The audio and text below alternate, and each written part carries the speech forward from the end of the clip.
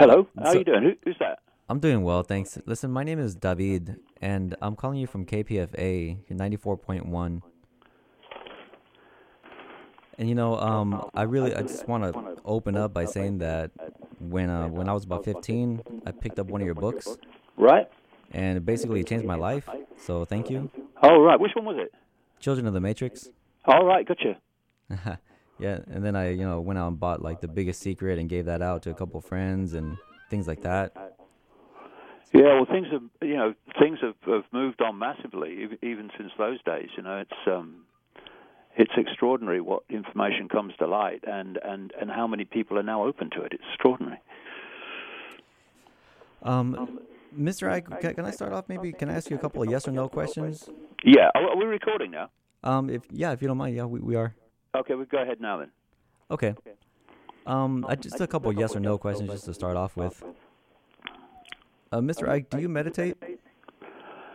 I don't meditate as in sitting there consciously meditating, but I spent most of my life daydreaming, which is my form of meditation. In that sense, I'm meditating all the time. I am always just letting my mind go where it wants to go, rather than focusing its attention on something. Obviously, you have to do that from time to time, like when you're doing an interview like this, or you're writing a book, or you're doing a talk. But when I'm not doing things I have to focus on, I'm in a state of daydreaming pretty much all the time. So I do it in that sense, yeah. Okay. Mr. Icke, do you smoke pot? No, never have. All right. Do you live in a commune? No, I live in a one-bedroom flat on my own. Mr. Icke, do you exercise? Yeah, I like to walk, yeah. But I don't sort of have regimes where I'm saying I'm going to do this today and then I do that tomorrow. I just do what I feel in the moment. Nice. So you don't do like heavy weightlifting? Well, I've had rheumatoid arthritis since I was 15, so weightlifting's been out of the question for a long time. Okay, thank you, Mr. Icke. Do you vote? No, I don't, because I don't see the point. Voting is only has a point if you're given a choice, and if you're not given a choice by voting in a system with no choice, you're giving a system with no choice credibility by supporting it. And, we see in some countries now, like Australia, where you get fined if you don't vote. It would be very interesting to see how many people voted in Australia if they weren't fined for not doing so. Because, for me, not voting is a democratic choice. It says I don't think that I'm being offered any choice. I don't think the choices make any difference in terms of the world I'd like to see. So by not voting, I'm saying I'm not supporting your system. Right on. Thank you. Well, I want to get into the crux of of what I consider to be the interview with you here. Okay. I want to start off by asking you, what is a journalist's job? Well, a journalist's job is to question everything, to question the authorities when they give a version of anything, and to see if it stands up. If it stands up, fair enough. But when you vociferously research and question the statements and the things that authority tells us that we're supposed to believe, invariably they don't stand up, and that's the journalist's job. The last thing the journalist's job is to take the official story and basically pass it on to the public, unquestioned, unresearched, and call it news. And that's what happens all the time. You've got the general way that the media does that, in the sense of, take for instance 9/11. 9/11 is never questioned in the mainstream media at all, whether it's the right of the mainstream media or the left of the mainstream media. And yet, the very same people that told us there were weapons of mass destruction in Iraq when they knew they weren't, simply to provide an excuse for a catastrophic invasion, not just catastrophic at the time, but catastrophic ever since. The same people that told us that told us the official story of 9/11. And here you have the mainstream media now. They didn't at the time when the invasion happened, in the run-up to the invasion, but now, in the face of the evidence, they have to admit that they were lied to over weapons of mass destruction, and yet they still won't question 9/11, which was given to them by the same people who've now been exposed as monumental liars. So you have that general overall, there are no conspiracies in the mainstream media. And anyone that says there is conspiracy, or we're not being told the truth, is a conspiracy theorist. And what they say is a conspiracy theory. And those terms came into widespread use in the 1960s when the CIA contacted major media organizations in America and urged them to use those terms to discredit anyone questioning the official story of the Kennedy assassination, which is, of course, ludicrous. And those that were connecting those assassinations in the 60s of Kennedy, of Martin Luther King, of Bobby Kennedy, of Malcolm X, and pointing to a common theme and a common force behind them. So you have that general non-questioning. But then you have, and we're seeing it now in the election in the United States, you have then within the mainstream media the left-right partisan non-questioning. So you have a situation where anything to do with Hillary Clinton that people ought to know about does not get into the mainstream media through many outlets that simply censor anything that's going to be bad for her. I mean, the New York Times, for instance, is the Clinton election center, really. And you get the same on the right with, though to a lesser extent, but on the right with Donald Trump. So.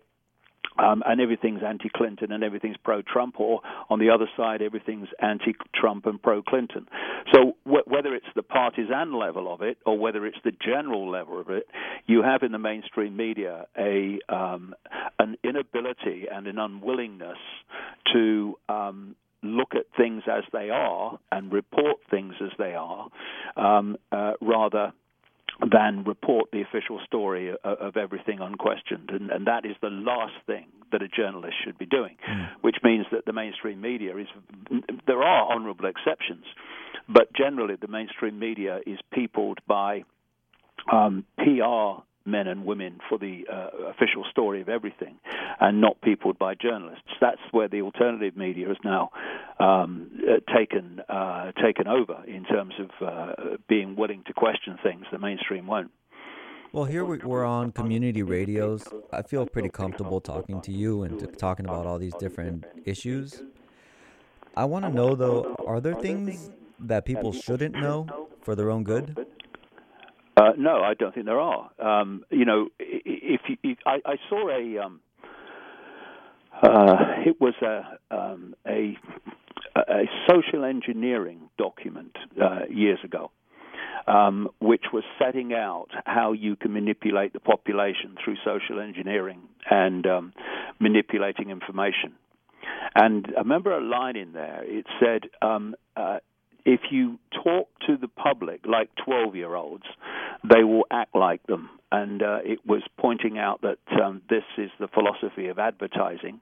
Advertising, talk to them like they're 12-year-olds and they'll act like it. But as this document was saying, you can also apply this to basically information of any kind. And so the opposite is true. If you treat people like adults, they are more likely, not every time, but they're more likely to act like them.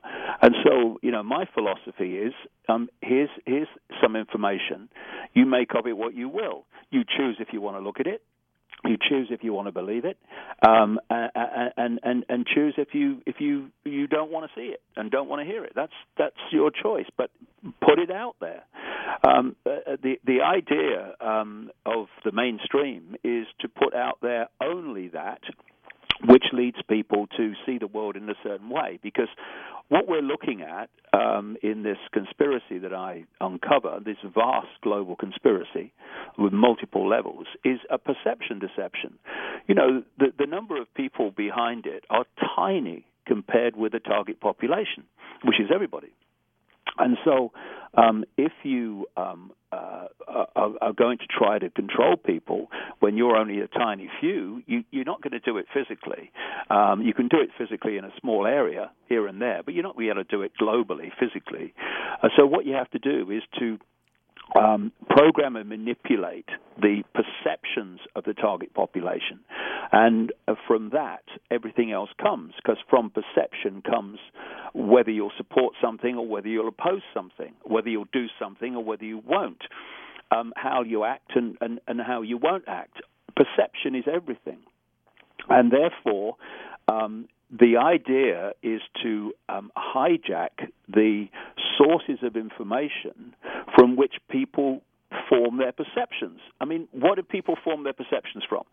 From experience. Personal experience is one level, but massively they form their perceptions from what they're told is happening in the world. And this is what's happening all the time. The information is skewed to get people to perceive the world, reality, themselves, world events in a certain way. And the idea is to do everything you can within the mainstream, where the vast, overwhelming majority of people still get most of their information, to keep out of that mainstream information that would challenge and get people to question the perceptions that the authorities want people to have. And this is the fantastic contribution that the alternative media has made, because what it's doing is putting out information that gives another version of possibility. This is why throughout history, authorities have always been frightened of and have sought to suppress and marginalize people who are giving a different version of reality. Whatever the authority of the day, they want people to believe this because it suits the authority at that time. So that's what the information overwhelmingly is that people receive, just as today as then. And then you have other people called mystics or seers and all these different names that were actually giving another version of possibility, another version of what was going on, another version of reality in the world. And they throughout history have always been targeted by those in authority, because that information challenges the perception download that the authorities want.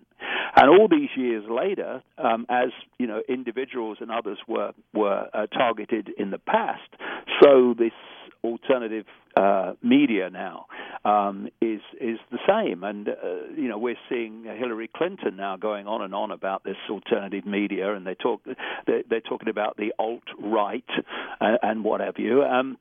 When what they're really frightened of is information that challenges the official narrative. And the alternative media is not just one thing; it's a vast spectrum of view. The only common theme between it is that it's questioning aspects of, or in my case, virtually the entirety of, the official narrative of everything. Mm-hmm. And they're getting very concerned about it, because a perception deception works best when the target population has only one source of information, which is leading people to the perception desired by the authorities. What's happening now, more and more, is that is being challenged by the alternative narrative in all its different forms, and it's very interesting to see how they're running around desperately trying to discredit it, but they won't. And I'll tell you why they won't. It's because 26 years ago, when I started out on this journey, if you like, when there was virtually no one doing it, there was no alternative media, didn't exist. The number of people then who were open to looking at the world outside what I call the postage stamp consensus of normal was tiny. but not today. I mean, I've just been on a speaking tour of Australia, New Zealand, and I've been there a number of times over many years. And this time, there are massive changes taking place, not only in the numbers of people who are looking at the world in a different way, but also the kind of people in the suits within the system who you never thought would ever question the official narrative, and now suddenly they are in ever larger numbers. So there's a massive change taking place. The next 3 years are going to be very, very interesting as that which is challenging these normals, these official narratives, meets, if you like, the official narratives trying to hold their position. It's going to be a very interesting few years ahead. Mm-hmm. I have noticed that there's a tremendous amount of fear on the airwaves. I mean, it's pretty palpable. But I want to ask you, how does one differentiate a fear pulse or a fear vibration from one that's generated from love? Well, it depends what we mean by love. I mean, the word love has become so discredited and diluted by being about attraction overwhelmingly and partnership love. The love that I talk and write about is much closer to what you might call friendship. It's a love that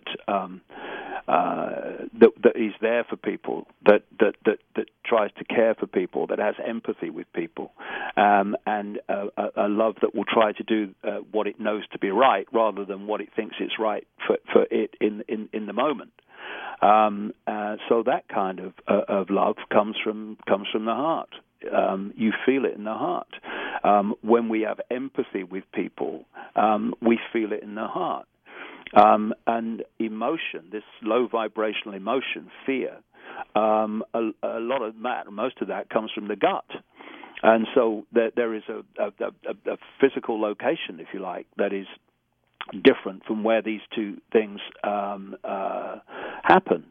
And once you get into a state of love in the sense that I'm talking about, and a sense of love that comes from the understanding that we're all one infinite awareness, consciousness, having different experiences, and the apparent differences between us and the time and space between us is actually illusory. We are just awareness, and we're all the same awareness, having different experiences.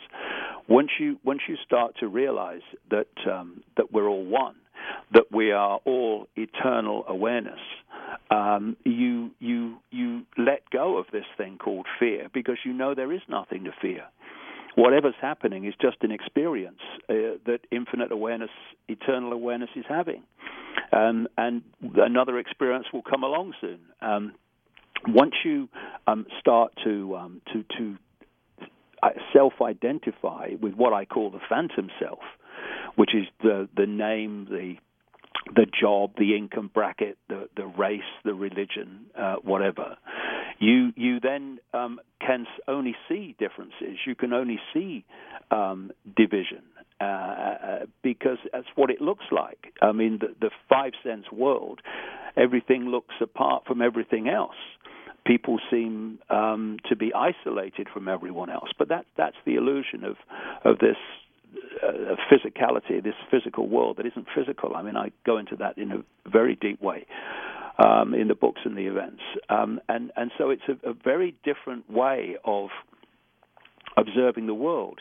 You can be in it and of it, in the sense that you self-identify with your name and your income bracket and your race and your religion, because they are manifestations of the world of the five senses, the world of the conscious mind, and they therefore it seems a dangerous, fearful, frightening world to many people from that perspective.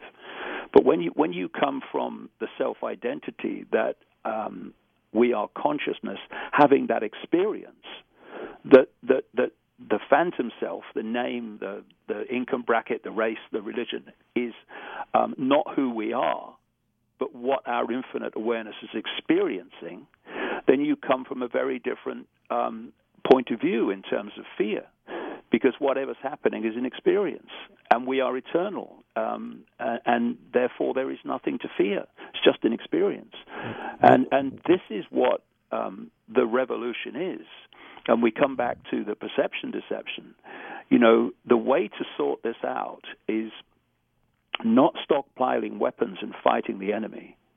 It is a transformation of perception, a transformation of self-identity from I am little me with all those labels I've laid out and more, endless labels, label consciousness as I call it. There's that, or there's seeing as all as one. And when you realize we're all one awareness, having different experiences, then, dividing and ruling us, which is the great foundation of the few controlling the many, gets more and more and more difficult. And that's why this conspiracy works so hard to play off different self-identities against other self-identities. So it plays Muslims off against Christians, and Europeans off against Muslims, and Americans off against the people in the Middle East, etc. Because divide and rule is absolutely bottom line essential to anyone when there's a few that wants to control the many, and it's so easy to do once people self-identify with labels. Because I'm a Muslim, well, okay, I'm different from a Christian, or I'm a Jew, I'm different from a Hindu.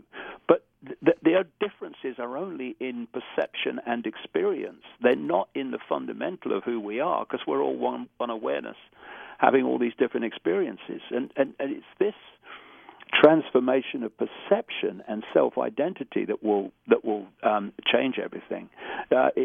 Without that, you'll be running around forever trying to change it. You never will, because the fundamentals haven't changed. Right. When I think about Jesus and Buddha, and Krishna, Ram, and all them, I feel like they're the founders, or that religions were founded upon them, but their message really relays along the lines of what you're talking about.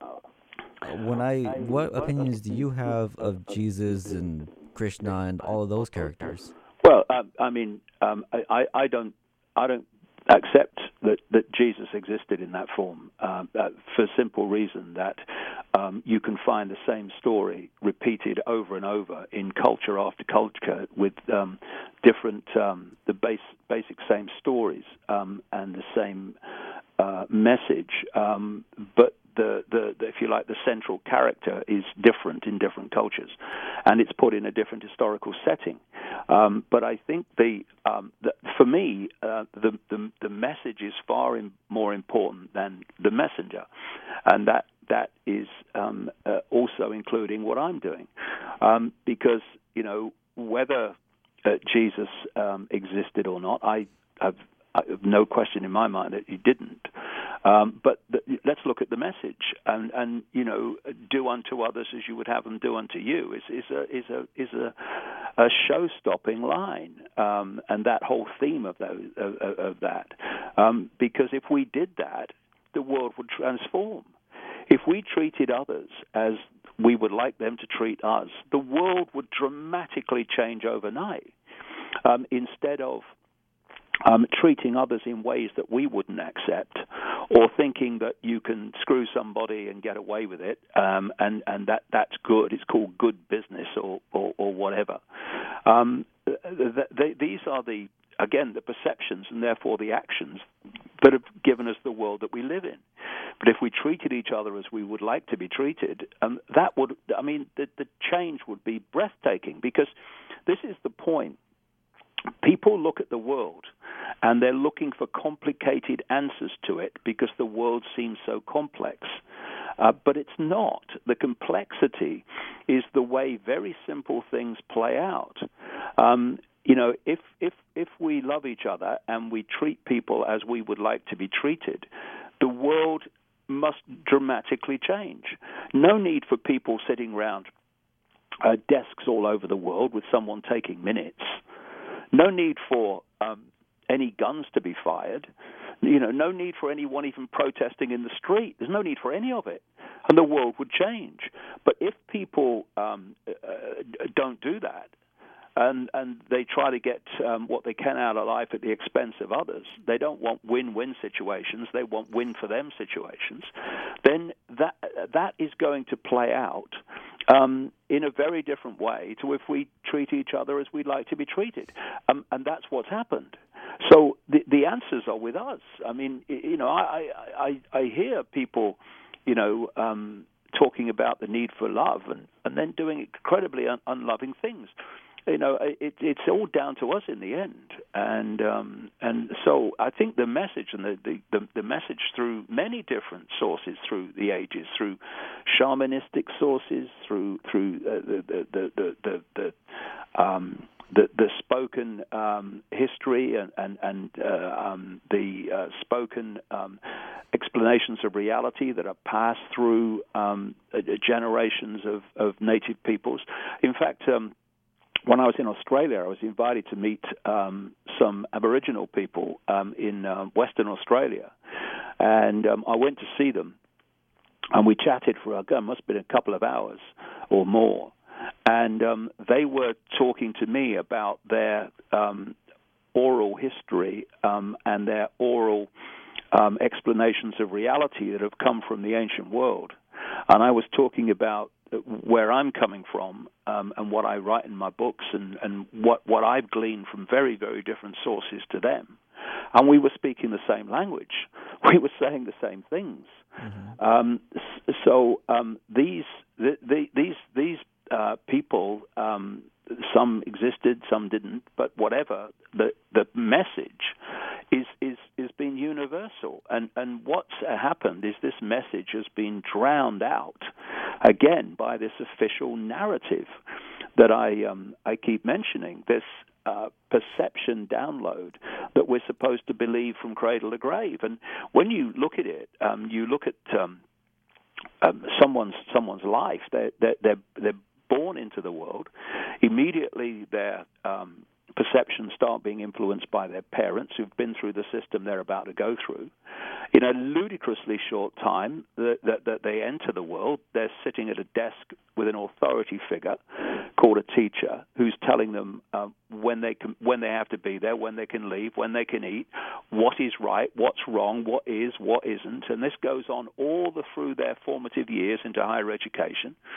And then they go off into the various institutions of science, of politics, of medicine, of journalism, all these things.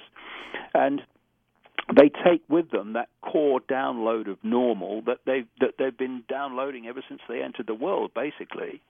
And then these different institutions with these same people who've taken on the same program version of reality are all confirming to each other that this normal is really normal and all there is. And it's defended from challenge by anyone that challenges this normal is called mad or dangerous. You've got peer pressure all the time, which is pressuring you to stay in the normal and not go beyond it. Otherwise, you're strange and ridiculed. And then you've got the mainstream media, which takes this download of normal as the point from which it reports and observes everything. And so you've got this lifetime of information from all these different sources and influences basically giving you this same version of normal. And I tell you, I've spent 26 years taking that normal apart, and it's ludicrous. I mean, it's not even, it's not even sane. It's madness, this normal that we are asked to believe. And so you can appreciate how this download of normal has drowned out, marginalized this common message that's been passed through the ages. I mean, look what happened when the purveyors of normal, called the British Empire, went into Australia. It set out to destroy the Aboriginal people and the knowledge and that it had, and the perceptions that they had. The same wherever they went. Native Americans in America, all over in Africa, it happened as well. And so what this awakening is an awakening to a knowledge that's been known for a long time, but has been drowned out systematically on purpose by this official narrative that is called normal.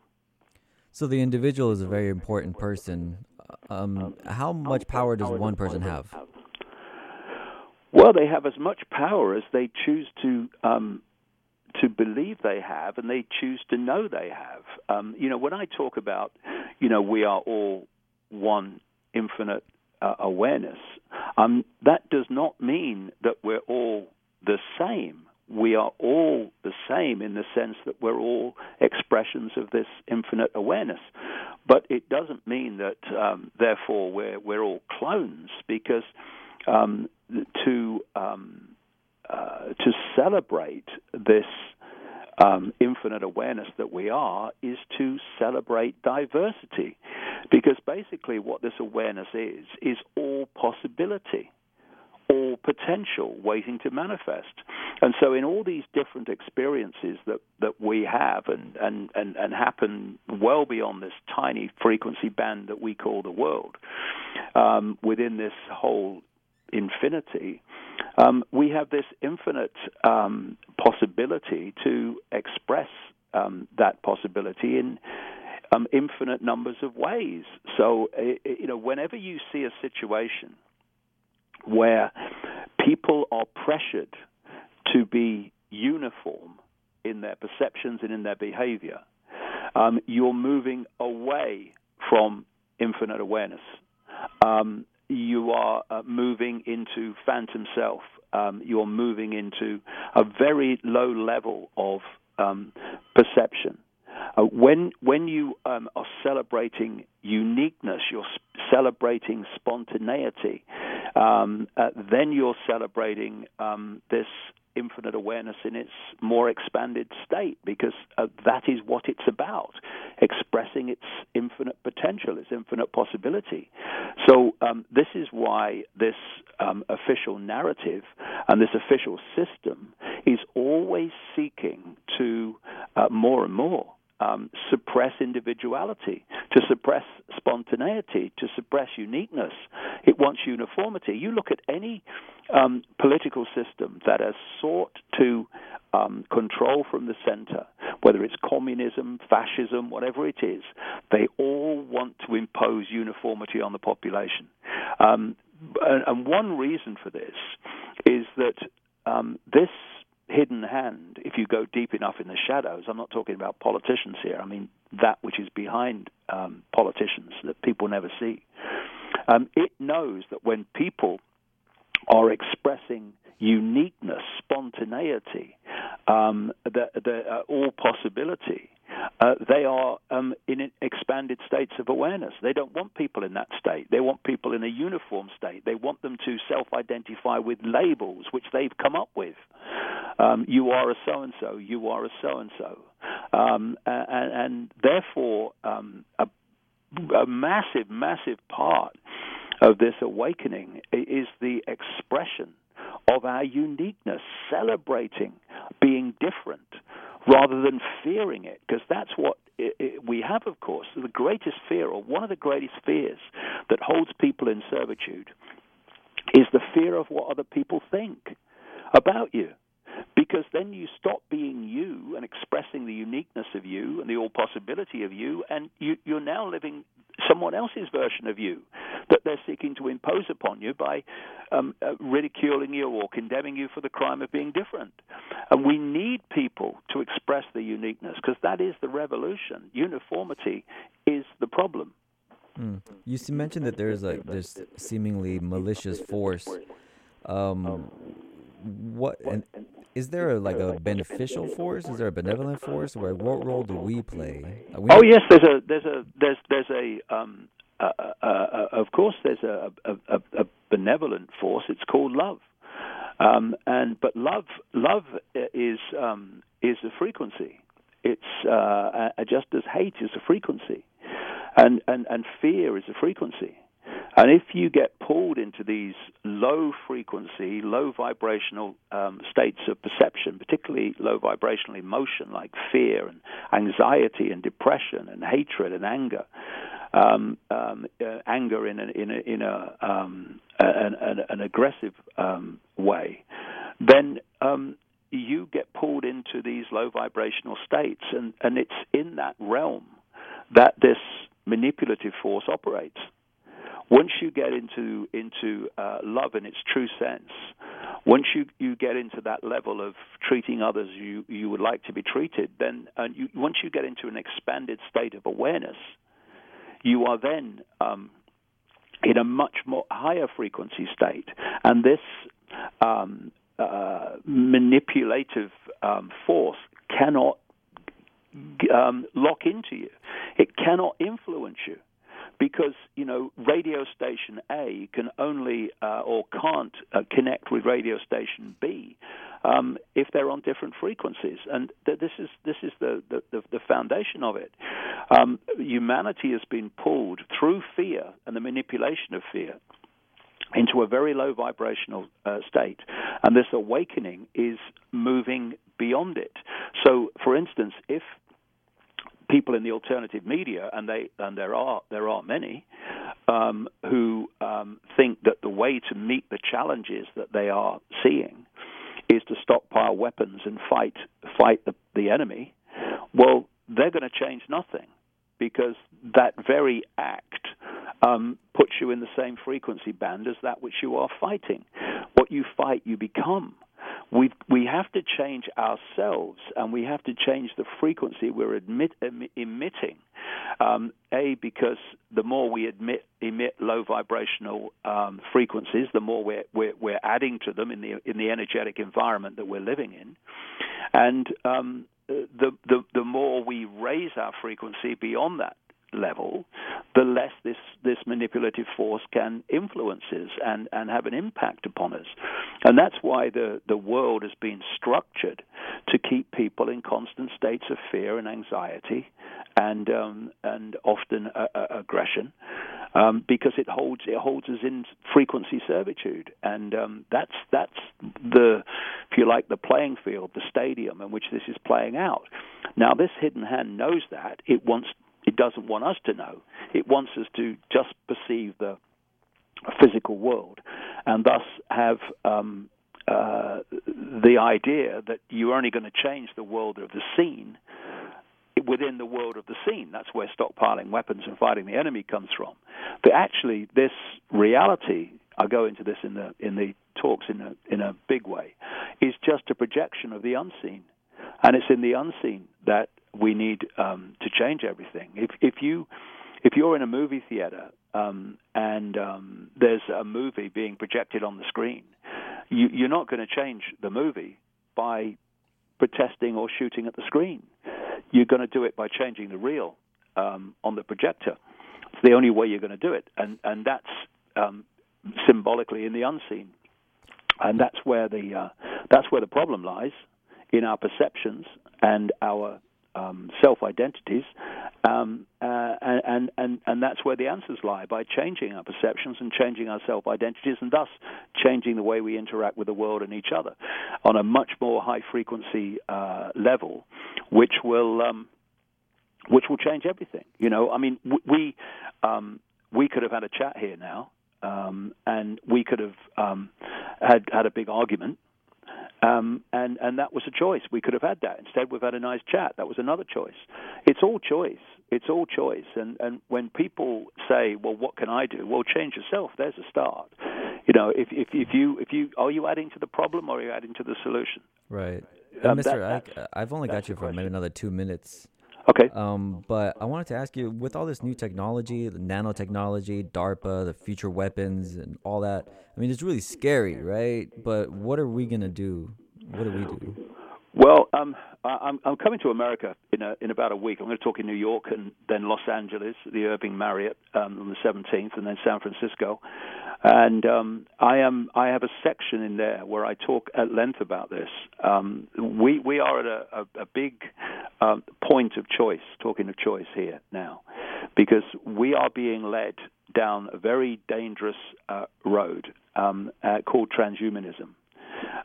I talked about us being infinite awareness, and we have, therefore, the ability for the conscious mind to tap into infinite awareness and get insights and knowings that are beyond the world of the seen. The idea of transhumanism, and I go into this in detail in the talks, is to put technology inside the body which connects us to what they're openly calling it, the cloud, a technological sub-reality, which will do our thinking for us. And this is no longer a theory. It's a fact. These leading transhumanist promoters like Ray Kurzweil, the Google executive, are openly saying this is what they want by 2030. And the reason they're saying it openly is because they want us to believe that by connecting to this cloud, this technological information source through transhumanist technology, that we will become what they call superhuman.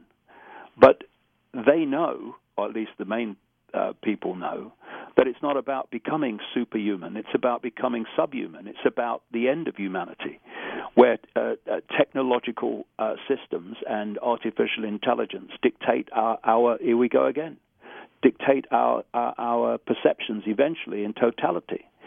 So what I'm doing in these events, certainly in that section, is exposing the detail about this and relating it to what's happening in the world now. And I know from the many events I've already done on this world tour that people's eyes just switch on when they hear it, because it makes sense of the world that we're seeing in terms of these technological